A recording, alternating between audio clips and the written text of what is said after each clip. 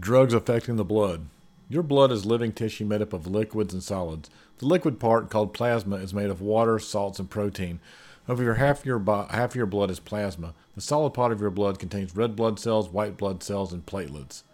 Blood disorders affect one or more parts of the blood and to prevent your blood from doing its job. They can be acute or chronic. Many blood disorders are inherited. Other causes include other diseases, side effects of medications, and lack of nutrients in your diet. Types of blood disorders include platelet disorders, including excessive clotting, bleeding problems which affect how your blood clots, anemia, which happens when your blood is not carrying enough oxygen to the rest of your body, cancers of the blood, such as leukemia and myeloma, eosinophilic disorders, which are problems with one type of a white blood cell. Platelet disorder medications.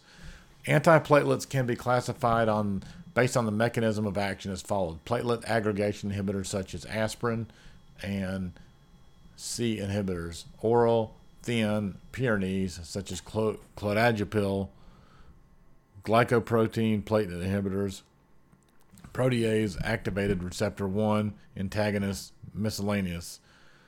Aspirin is the most commonly used oral antiplatelet drug. It works by irreversibly inhibiting the COX enzyme activity in the prostaglandin synthesis pathway.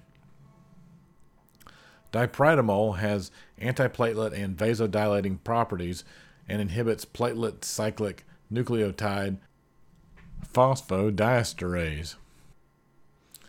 Clastal has also been reported to have vasodilatory, antiplatelet properties, and anti-proliferative effects. It reduces smooth muscle cell hyperproliferation and intimal hyperplasia after an injury to the endothelium. Anemia medications. Management depends primarily on treating the underlying cause of anemia. Anemia due to acute blood loss. Treat with IV fluids, cross-match packed red blood cells, oxygen. Always remember to obtain at least 2 large bore IV lines for the administration of fluid and blood product. Anemia due to nutritional deficiencies, oral IV iron, B12, and folate. Oral supplementation of iron is by far the most common method of iron repletion.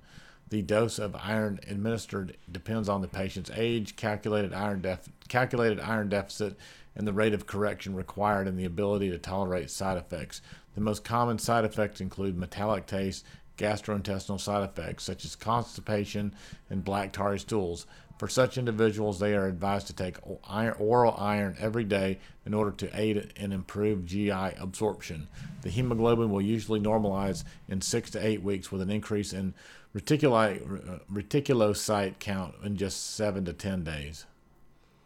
Anemia due to defects in bone marrow and stem cells. Conditions such as aplastic anemia require bone marrow transplantation. Anemia due to chronic disease. Anemia in the setting of renal failure responds to erythropoietin.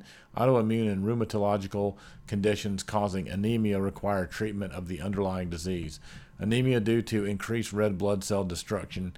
Hemolytic anemia caused by faulty mechanical valves will need replacement. Hemolytic anemia due to medication requires removal of the offending drug. Persistent hemolytic anemia requires a splenectomy. Hemoglobinopathy, such as sickle cell anemia, require blood transfusions, exchange transfusions, and even hydroxyurea to decrease the incidence of sickling. DIC, which is characterized by uncontrolled coagulation and thrombosis, requires the removal of the offending stimulus. Patients with life-threatening bleeding require the use of antifibrinolytic agents.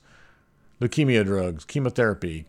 Chemotherapy drugs are designed to kill cancer cells. They work in attacking cells that divide quickly.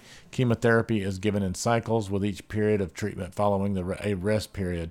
Standard chemotherapy drug that doctors use to treat CLL as a single agent or in combination include antimetabolites, alkylating agents, DNA damaging agent, corticosteroids such as prednisone or dexamethasone.